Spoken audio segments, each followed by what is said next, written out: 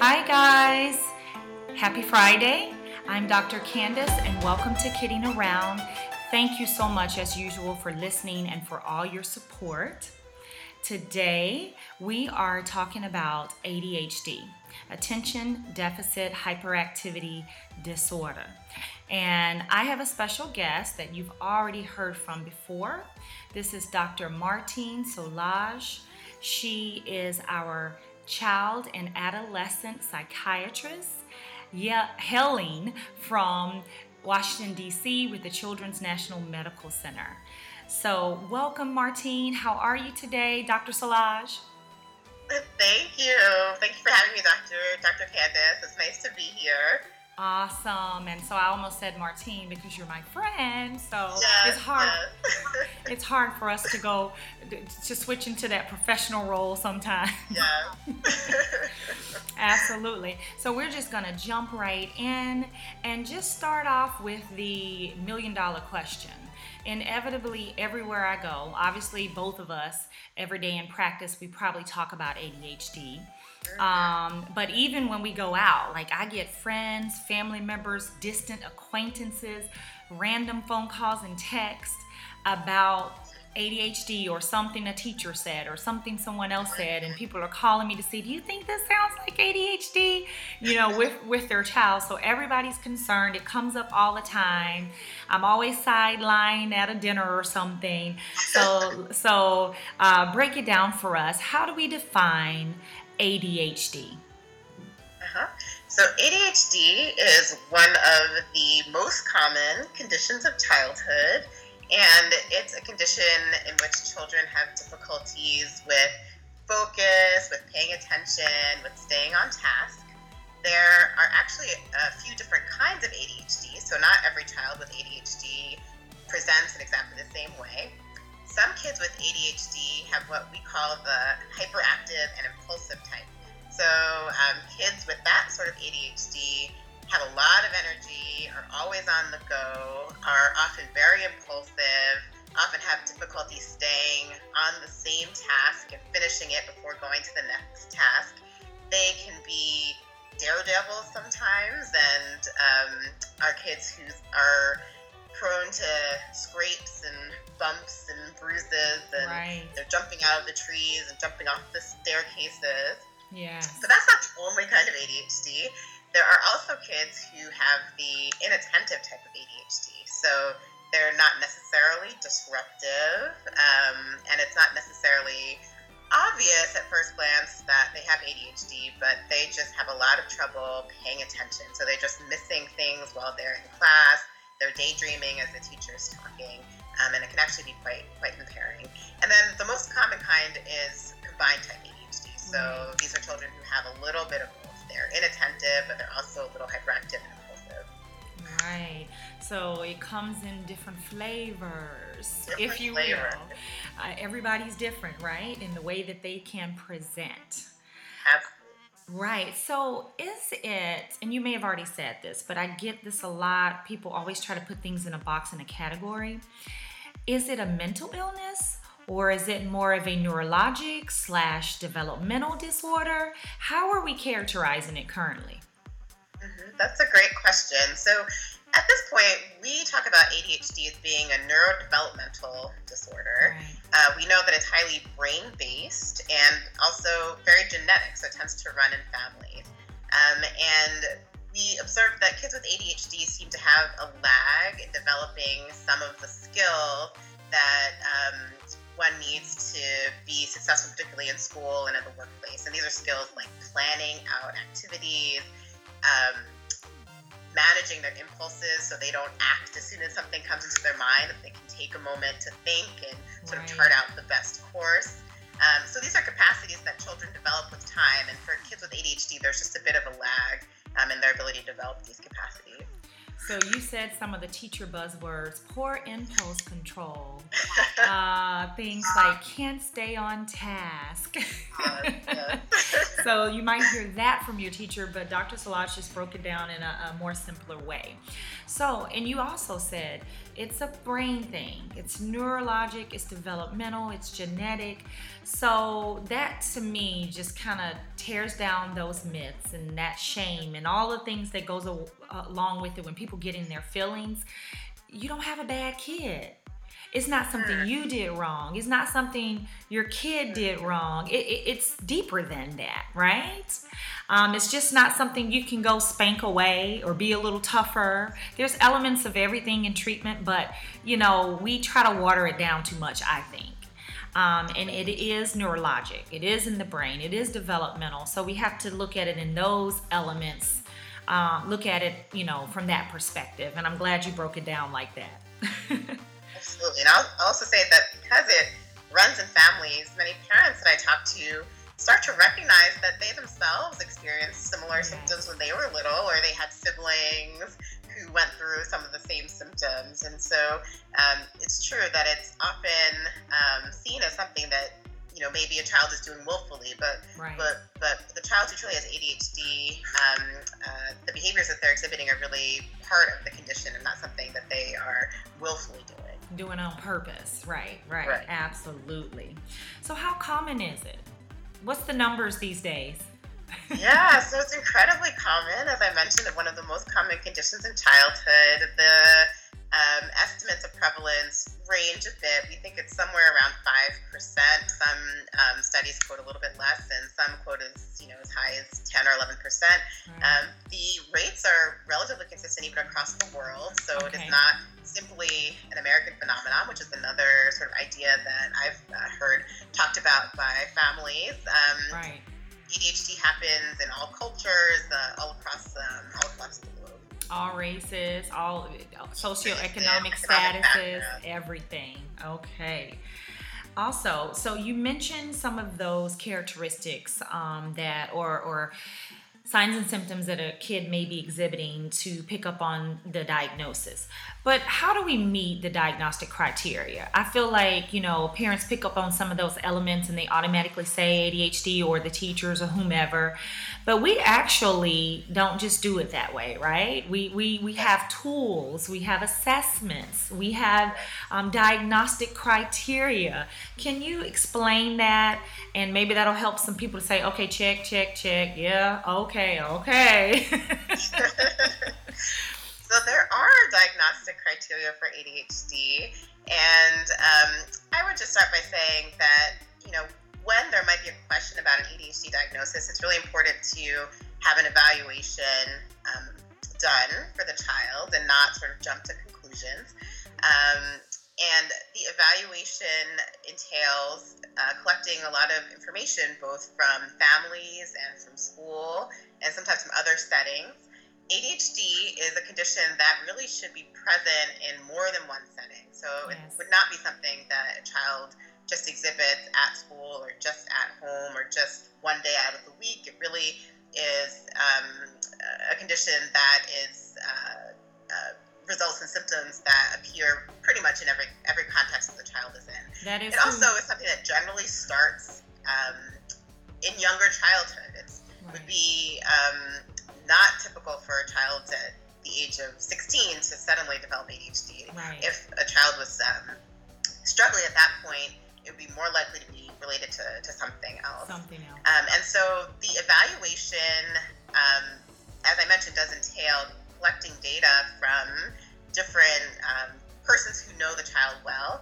And often we make use of screening tools, questionnaires that teachers and parents can complete that really try to drill down what symptoms the teacher is observing, what symptoms the parent is observing. And in addition to sort of the clinical interview, talking with you and with your child about what has been going on, your physician or mental health professional can help you put together, a picture of what's happening and whether or not your child meets the criteria for ADHD. Absolutely. And so this is something that you can do with your primary care provider. But also your primary care provider can gauge if they think other things are going on or need a more stringent rule out and send you to a developmental pediatrician or to a psychiatrist. So there's many routes, or even maybe some psychologists at the school do these assessments and then forward you to the doctor if they think you need specific therapies or medications. So there's many ways to be diagnosed.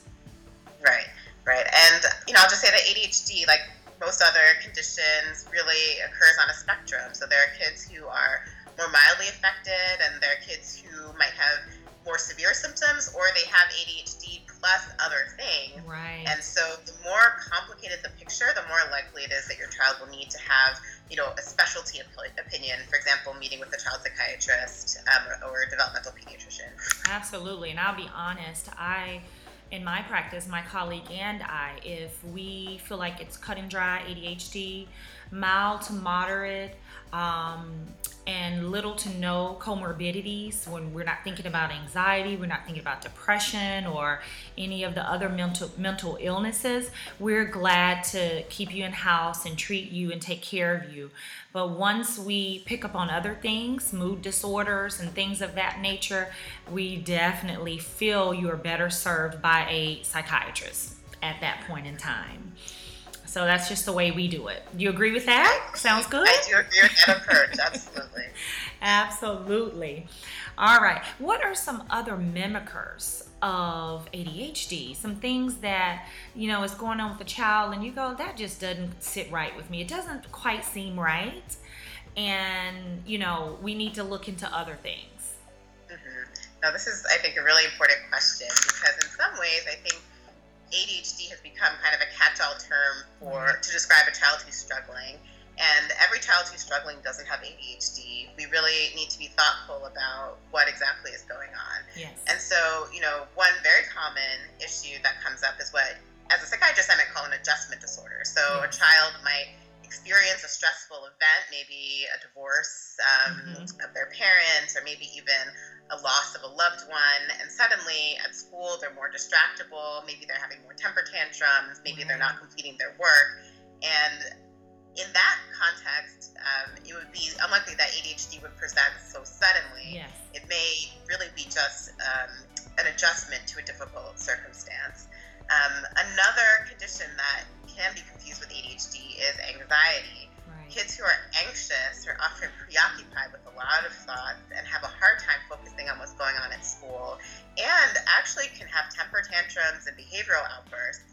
And, before sort of jumping to the conclusion that this is ADHD, really, again, the child needs to have an evaluation to rule out whether, actually anxiety might be causing the symptoms, or whether the child has ADHD and anxiety together, which is incredibly common.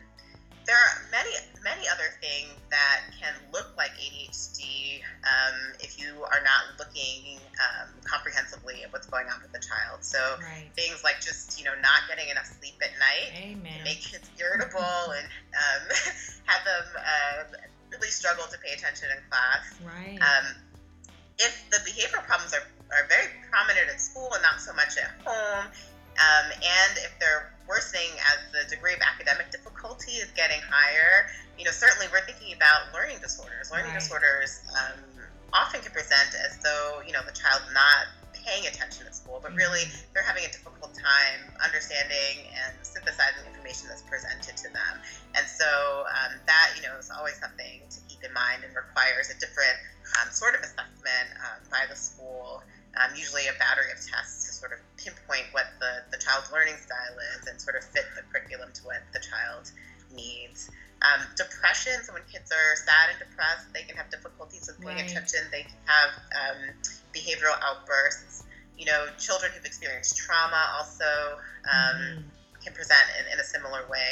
There are just many considerations. And again, an evaluation is really important to make sure that the diagnosis is firm. There you go. Now there's one, I just want to kind of give parents some examples. What we use in our clinic is the Vanderbilt assessment. And I know that is totally not not the end all to be all. It's not the totally comprehensive.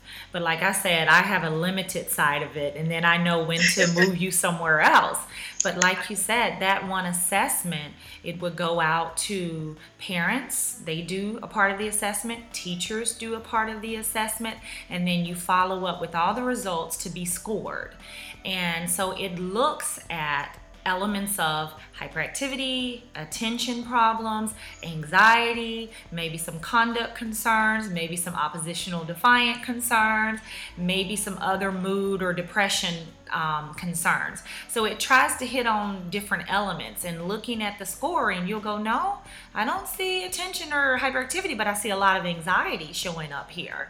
And so that's kind of the baseline, I would say, just to give parents an example or word of a tool that we use to ask about with a provider if they want to go see them. Absolutely. I like the Vanderbilt as well, because as you mentioned, it covers a lot of different domains, so anxiety, depression, Right. conduct issues, learning issues. It also can be tracked over time. So Yes. if you do receive a diagnosis of ADHD and you start treatment, it helps you figure out whether the treatment is effective. And if it's not, then you actually may want to reconsider the diagnosis or reconsider the course of treatment that your child is receiving. That's right. Awesome. So that's good information, so that we'll understand how the diagnosis is made. And I think you said something else that was key, that you know those symptoms should be there early. And I think the DSM, is it before 7? So it was Somewhere changed. around there, 5 or 7. Wow. Oh, now it's 12. I'm behind. The DSM 5. Right. Right. But right, it is a condition that generally presents earlier in childhood, even as early as the preschool years. Right. I mentioned the different types of ADHD. Right. There is some thought that perhaps the kids who have more of an inattentive type might not be picked up as early. Soon, yes. But yes, in general, it is something that we see earlier in childhood. And I love the thought that child is consistently who they are no matter where they go. So they're just that way no matter what, and everybody sees it and knows it. It's not like, so parents will tell me, he does great at school, but he just really acts up with me at home. Then I go, oh, this is a parenting issue. This is not ADHD. They're coming in because they think they have ADHD, and I'll go, no, I think we need to address home. We need to see what's going on. We need to talk about some in-home therapy or something, because if they can go to school and get it all together and they're doing well, it's just something with you guys at home. Would you agree with that? I do agree with that. I will say that, children who perhaps have a very high intellectual capability, children who maybe are in a very small and supportive school, and they can sort of compensate for their symptoms. And so sometimes things become more obvious, as I mentioned earlier, as the academic demands get higher, or maybe they move into a different setting where they don't have quite as much support, then you start to notice the symptoms more at school. But the general principle, I think, is true, that if things are sort of hunky-dory at school, right, and at home there are a lot of behavioral interruptions, then, the first step is to sort of consider, what might it be about the home environment, and also making sure there aren't other comorbid conditions that might be contributing to the child's behavior. That's right. And I was at a conference, and a psychiatrist brought up some other terms that I was like, wow, aha, that's it, because you hear attention, you hear hyperactivity, you hear distractibility, all those things. But there are some other on that list, some other ones that get down low on the list that really can significantly impair their ability to socialize, to interact, their emotional control. And so he said a lot about low frustration tolerance, that self-regulation, abilities to do that, social emotional control. Those are some terms that are highly characteristic of these kids, and parents want to know why he just can't get along with his friends. Why is he always in trouble when he plays? He can't play right, or he doesn't interact right, or he's always crying and tantruming. He's 7 now. This should be over.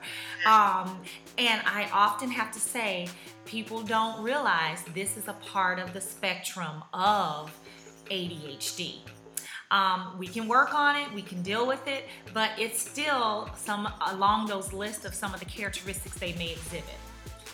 And I agree with you that I think the social aspect of ADHD is sort of underappreciated a lot of times. Yes.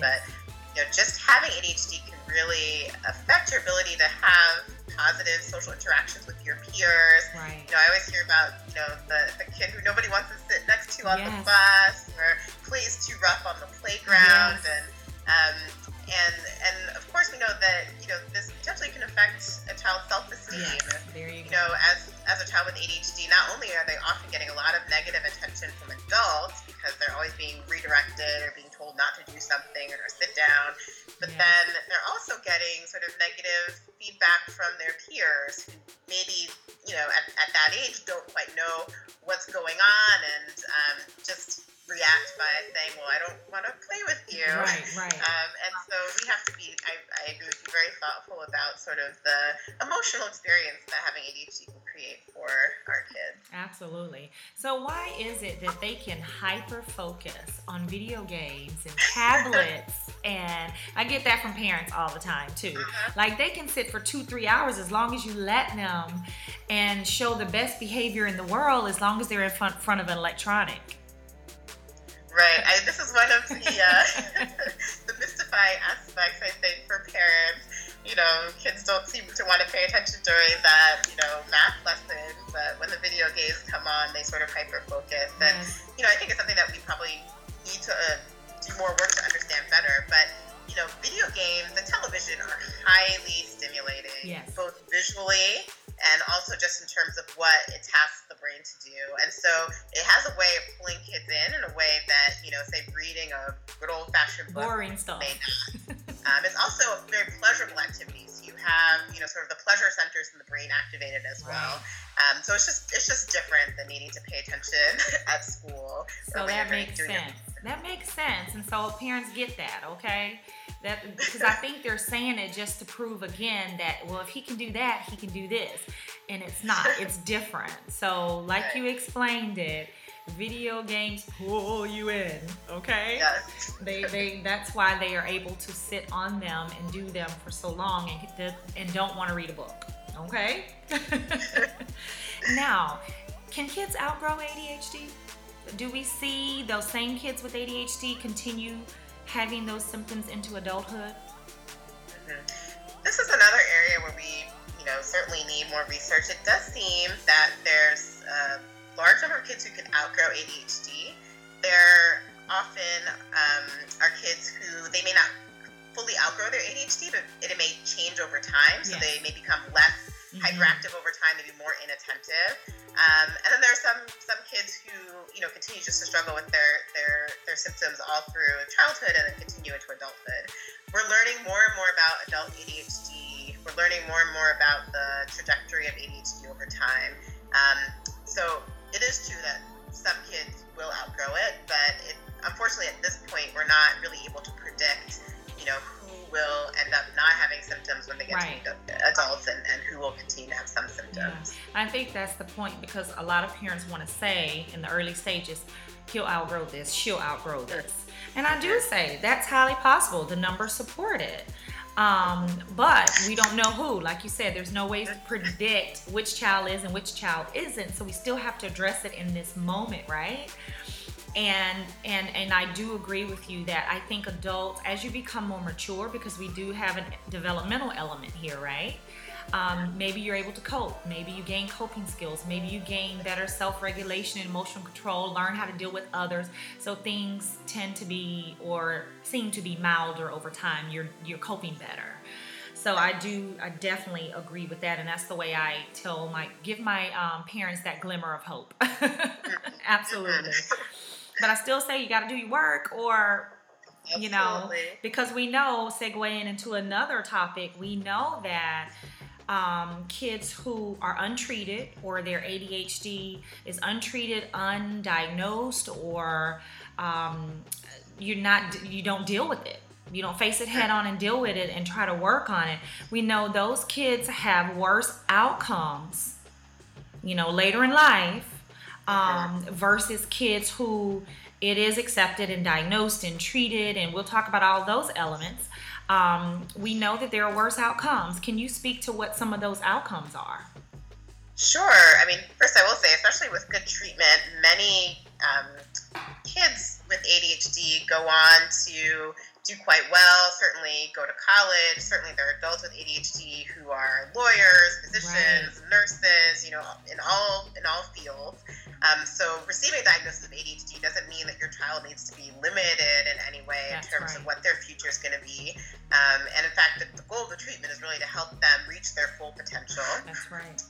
That being said, as you mentioned, without good treatment, it does appear that ADHD can put kids at risk for some negative outcomes down the line.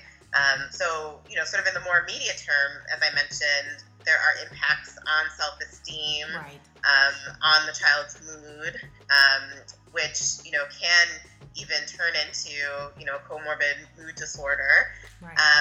But even looking longer term, children who have ADHD, and particularly if they don't receive treatment, do seem to be at higher risk of developing things like depression when they get older, right, are actually potentially more at risk for risky behaviors like substance use, right, reckless driving, that's right, accidents, unwanted pregnancies. Yes.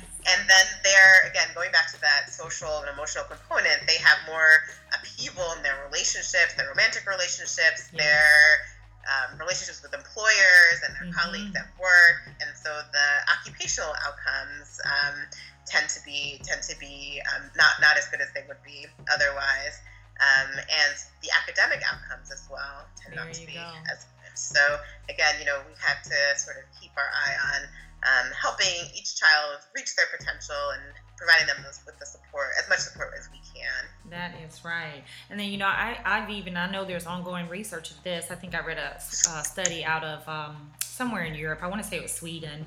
But anyway, even criminality. And you already kind of said it. If you're having more accidents, engaging in more risky behavior, you're more likely to maybe do some things that are criminal, because you still have that poor impulse control. You haven't dealt with it and other elements. So address it. This is the message here: is address it. Do the best you can for your child to reach their full potential. Treat them whichever path to treatment you choose, but address it and help your child. Don't let it just go and go and go. So the big topic here is management, treatment. What are the elements of treatment? And then, let me stop. What are the elements of treatment? So the treatment plan really has to be individualized to the child and the family, but usually it includes at least a few components from my standpoint. So one, we think about the sort of environmental context. So many kids who have ADHD need adults in their lives who have some understanding of the condition and who can provide support. And this particularly comes into play at school, where the classroom environment can really be modified to make sure that the child is getting the prompts that they need to stay on task, that they're getting additional one-to-one time if needed, right, to help them function well. And at home, parents can learn how to effectively provide guidance and limits and direction, right, to kids with ADHD. Certainly it is more challenging with a child with ADHD to provide the kind of direction that they need. They need often single-step commands. They sometimes need reminders. They sometimes need visual cues. There are all sorts of strategies that might be needed for a child with ADHD that might not necessarily be needed for another child. So, we are always thinking about sort of the environmental context. Right. I want to stop you right there. With all that being said, and I have to raise my hand, and I'm one of those parents. With all that being said, how do you learn those skills? So you're not just born with those skills. You can't just get online and learn those skills. You can't just resort to your own understanding, because that's where it gets rough. That's where you start trying different things, what grandmama said, what the preacher said to do, all of these different things. How do you get those skills and make sure your teachers have those skills and you have those skills and dad has those skills and everybody's on the same page, and we're have this circle of from school to home to school to home, so that we can work with this child in the best way to I guess to keep their self-esteem and confidence, protected for the future, but also guide them and lead them through their difficult challenges that they are presenting, because they are difficult. Absolutely. Well, there are resources out there. Some parents like to educate themselves by reading books or doing some research online. But I think many families find that the personal touch is helpful, and getting connected with a therapist who can help guide you learning some of these techniques can be very, very helpful. That's what I wanted. That's what I was waiting for you to say, because this is let's say new recommendations now for a kid under 4, 3, the younger kids, which we used to kind of shy away from diagnosing with ADHD. But these younger children can be diagnosed, but the first line therapy, and I still believe the first line therapy for all kids, depending, should be some behavior therapy. And behavior therapy is not just for the child, it's also for the people who are dealing with the child, so you can learn those skills. So I love in-home behavior therapy with a behavior plan that goes to school. That therapists should also maybe reach out to the teachers. And I feel like that helps a lot. It closes the loop. So don't try to get away from therapy. I think it's so effective to do all the things that Dr. Szilagyi just said. Please, therapy. Parent therapy, parent coaching, everything you can get. They have social classes for parent and children. They have all types of therapies to help your child be successful in whatever area they're struggling in, and also help the parent to be able to prompt them into those things. You learn it too. Okay, go. So I agree that it can really be very helpful to have therapy in place, and as you mentioned, to have a lot of collaboration between all the adults who are caring for the child. As you mentioned, for the really little ones, our preschoolers, certainly they can be diagnosed with ADHD, but we find that they're more sensitive to some of the medications that we use, and first line treatment for the little ones, are these psychosocial interventions and therapy. For older kids, looking at the data that we have thus far, and of course we have a lot to learn, we have found that medications can be dramatically effective. And in comparison to many other medications I know that I prescribe as a psychiatrist, but even medications in other fields of medicine, the medications that we use for ADHD, can have such a clear and compelling effect, and can really help reduce the distress of the child. Now, again, certainly using a medication in a child is not something to be taken lightly, and it's not something to be done without, the appropriate evaluation. But for kids who do have a true diagnosis of ADHD, which in order to have the diagnosis means that there's been some impairment in the child's functioning, they can really be helped by medications, and actually the medications can work relatively quickly.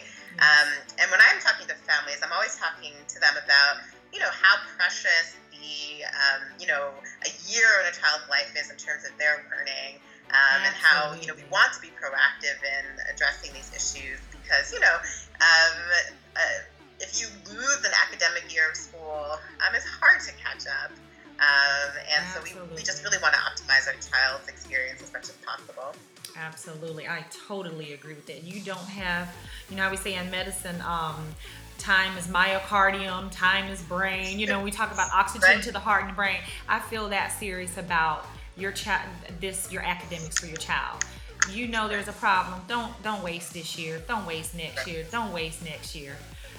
Because you're missing the building blocks of reading, writing, arithmetic, and all of that stuff, and it's hard to catch up. So address it, and it definitely does, like you said, impact academics right away. It definitely helps them focus, settle down, be less distractible, so they can learn. That's how they're going to learn. Right. Absolutely. And they build confidence as well, so it helps their self-esteem. And they see, oh, nobody's fussing at me. I can sit still. I'm not the bad kid. So it really does help them. And I know parents are sometimes worried about medications, but with a great provider and you guys talking about the risk benefits, the side effects, everything to look out for, and you have good follow up. If there's any concerns about any side effects, the doctor's not going to go away. They're there. Right. So just get all of that out of your system and talk with them about it and work through that, and go. Another thing you said, so for the older kids, we know that medication is probably one of the most effective things. But in combination also again with therapy, you get a little bit more bang for your buck, right? Yeah. Absolutely. So let's break down these medications. What are you using? What's the cat? What do we do? What are we doing to treat them? So the first line medications are what we call the stimulant medications. Okay. And there are a couple of different kinds. Actually, there are many different formulations out there. And really, you want to be talking with your doctors about the risks and benefits of using each form. They come in all different flavors, to borrow your words. Yes. So there are medications that are very short acting, so you take them a few times a day. There are medications that are very long acting, so you can take them just once a day. There are medications that are liquids, there are medications that are pills, there are medications that are capsules that you can open up, there are medications that are patches that you can slap on your skin. I mean, it's very overwhelming in some ways if you're not having an open, active communication with your provider. But again, the stimulant medications are the first line treatments and tend to be very helpful. And most children can tolerate them and do well with them. There are other medications that we use as second line medications for children who have not had a good response to stimulants or can't tolerate them for some reason. These are medications like atomoxetine and also the alpha agonist medications like guanfacine and clonidine. And again, I would say, we talked a little bit about the range of ADHD and the spectrum of ADHD. Most kids will respond to sort of the first line treatments. If your child is not responding to first line treatments, that might be a time to really seek out specialty consultation so that you can have a dialogue about the full range of options that are needed and also perhaps refine the diagnosis. Absolutely. So go back and tell us some of the names. Maybe give us because docs all have their favorites that they pull out. Some of your favorites, and I know you gauge it based on the child, and like say for instance this child's age, they're not going to be able to swallow a pill, they need long acting versus short acting, but even within that, what are some of your favorite stimulants? Just giving parents some names. Okay. Well, I don't know if I don't want to play favorites too much, but I'll just say that full disclosure, there are two classes of stimulants. And full disclosure, the methylphenidates. Pardon? And full disclosure, you're not getting paid by any of these companies. Oh, absolutely. I'm not getting paid by anybody. No pharmaceutical connections. But so there are two classes of stimulants. There are the methylphenidates, and sort of the most familiar name that one probably hears is Ritalin. Okay. There's also Concerta and Focalin that fall into this class. And then the other class are the amphetamine salts. So these are, for example, Adderall is a medication a lot of people are familiar with. And really, the truth is that every child responds differently. As a general principle, if a child starts with a methylphenidate and really doesn't do well, then we would try something from the amphetamine salt class. We tend to start with lower doses and titrate up. But really, if the child's not having a benefit, add a good dose of medication and maybe time to switch. I think more and more, my practice is to use longer acting medications when I can. I think it's less disruptive to the child. They don't have to worry about going to the school nurse in the middle of the school day. But not every child can tolerate it. So it does need to be, individualized for the child. Absolutely. So what are some of the side effects that parents really worry about?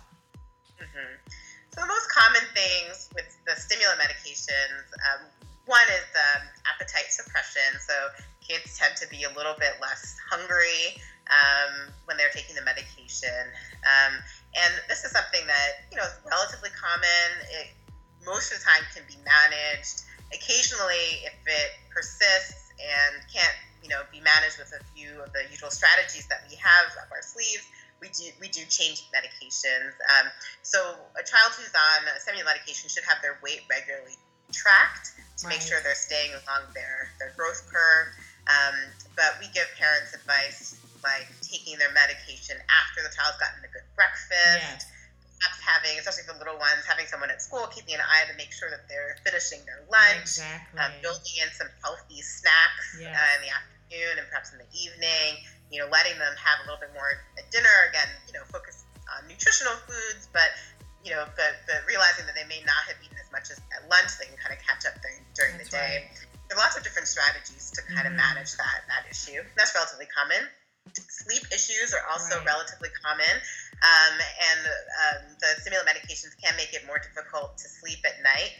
I do encourage families, again, going back to having a good evaluation prior to even starting medications, to maybe reflect on what the child's sleep was Sleeping before is starting. That's right. Kids with ADHD notoriously are difficult to settle for sleep. That's so right. it may not actually be the medication that's causing the sleep. You may just be paying more attention to it once you start the medication. But that being said, it is a real side effect that can happen.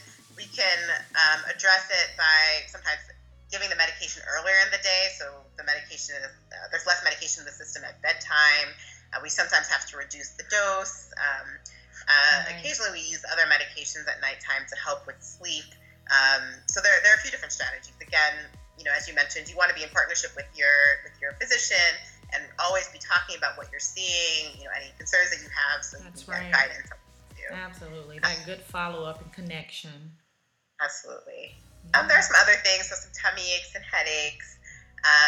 Some folks worry about possible cardiac effects like increasing blood pressure or other things. Right. Really for kids who have healthy hearts, who don't have a history of any heart problems, the stimulants are very safe and unlikely to cause any serious heart problem. But again, with the regular monitoring that you're doing, you're going to have their blood pressure checked, their heart rates checked as they're taking the medication. Right. So we no longer have to, unless there's some significant risk factor that the physician finds out about, we no longer have to send them to be cleared by cardiology before, or have EKGs and all these things before they start medication. No, not unless they themselves have a heart condition, or if there's a serious heart condition that's run in the family, then your pediatrician may advise you to see cardiology prior to starting the medication. But that's the exception rather than the rule. Right. There are a few other more rarer side effects that kids may experience, and they may experience a change in their mood or even in their thinking. Again, that's pretty unusual, but parents, if you have any concerns, you bring that to your physician so that that can be addressed. Absolutely. Now address these are the words I hear, zombie kid. I don't want to turn him into a zombie. What's the cause of that? Yes. Well, first of all, they're not a zombie, but you've heard that term, right? So it's a concern that I hear a lot, and again, rarely stimulant medications in particular can affect a child's mood or even make them feel numb, less playful than usual. I consider that a side effect. That is not the end goal of the medication. That is not the desired effect of the medication.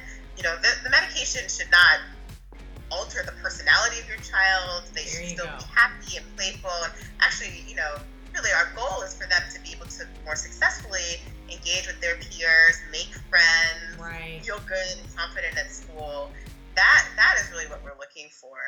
So if you are worried, and parents know their children best, if you're worried that they are not themselves, then that is something to bring to the attention of your doctor. And just know that there are ways to address it, whether it's by changing medications or doing something else. Absolutely. And any addictive potential with these medications. That's another worry I get from parents. Yes. So these are controlled substances, and I know that brings up a lot of worry from parents. I get those questions too. But at the doses that we prescribe to children, if taken as directed, it's really unlikely to result in any sort of addiction or misuse. Now, as we get to our adolescent years, we're certainly vigilant about this. And one thing that actually we worry about more is kids who might feel pressured to give their medications to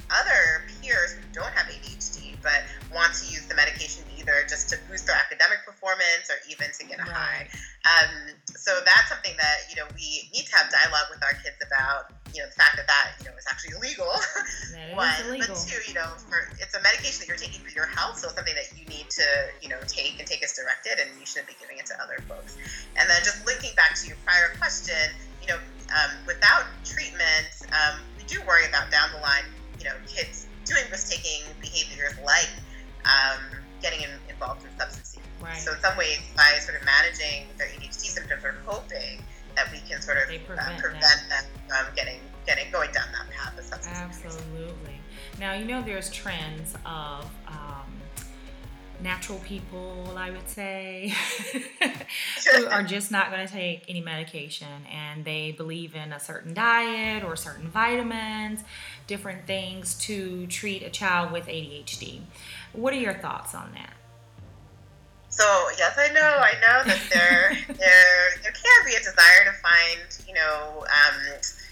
remedies that feel more natural than say medication, or don't take quite as much time as going to therapy and talking to the school and all of the work-intensive things that we ask parents to do.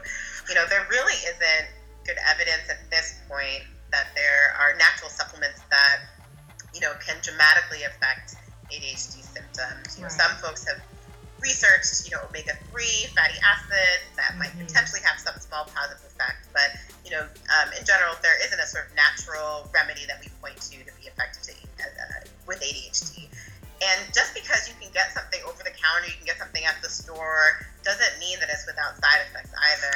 And in fact, many of the supplements out there are less regulated than the medications that we have. So you still, absolutely need to use caution. And I recommend that you really stay within the bounds of what we know, what the evidence has shown us, and work closely with your physician about, what your options are. That's right. Anything you put into your body has risk of side effects. So buying it and it says natural doesn't mean it's going to be even safer, So I totally agree with that.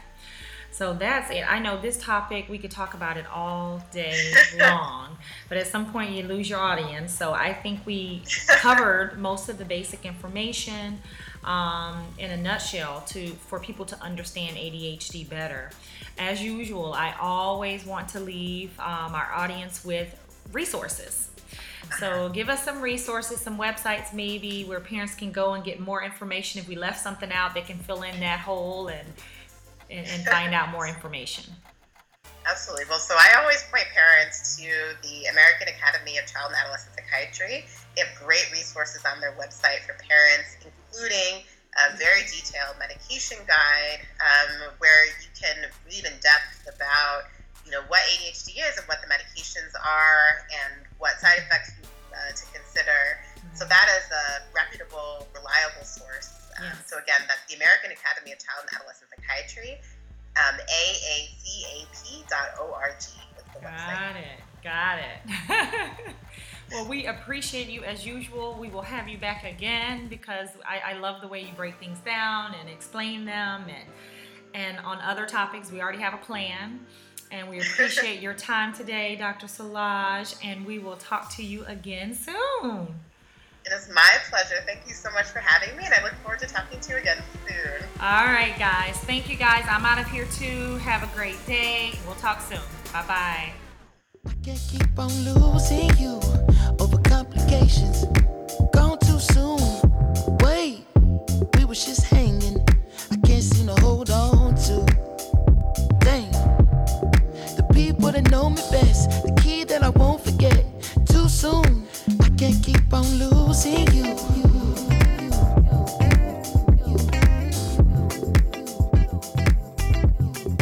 I can't keep on losing you.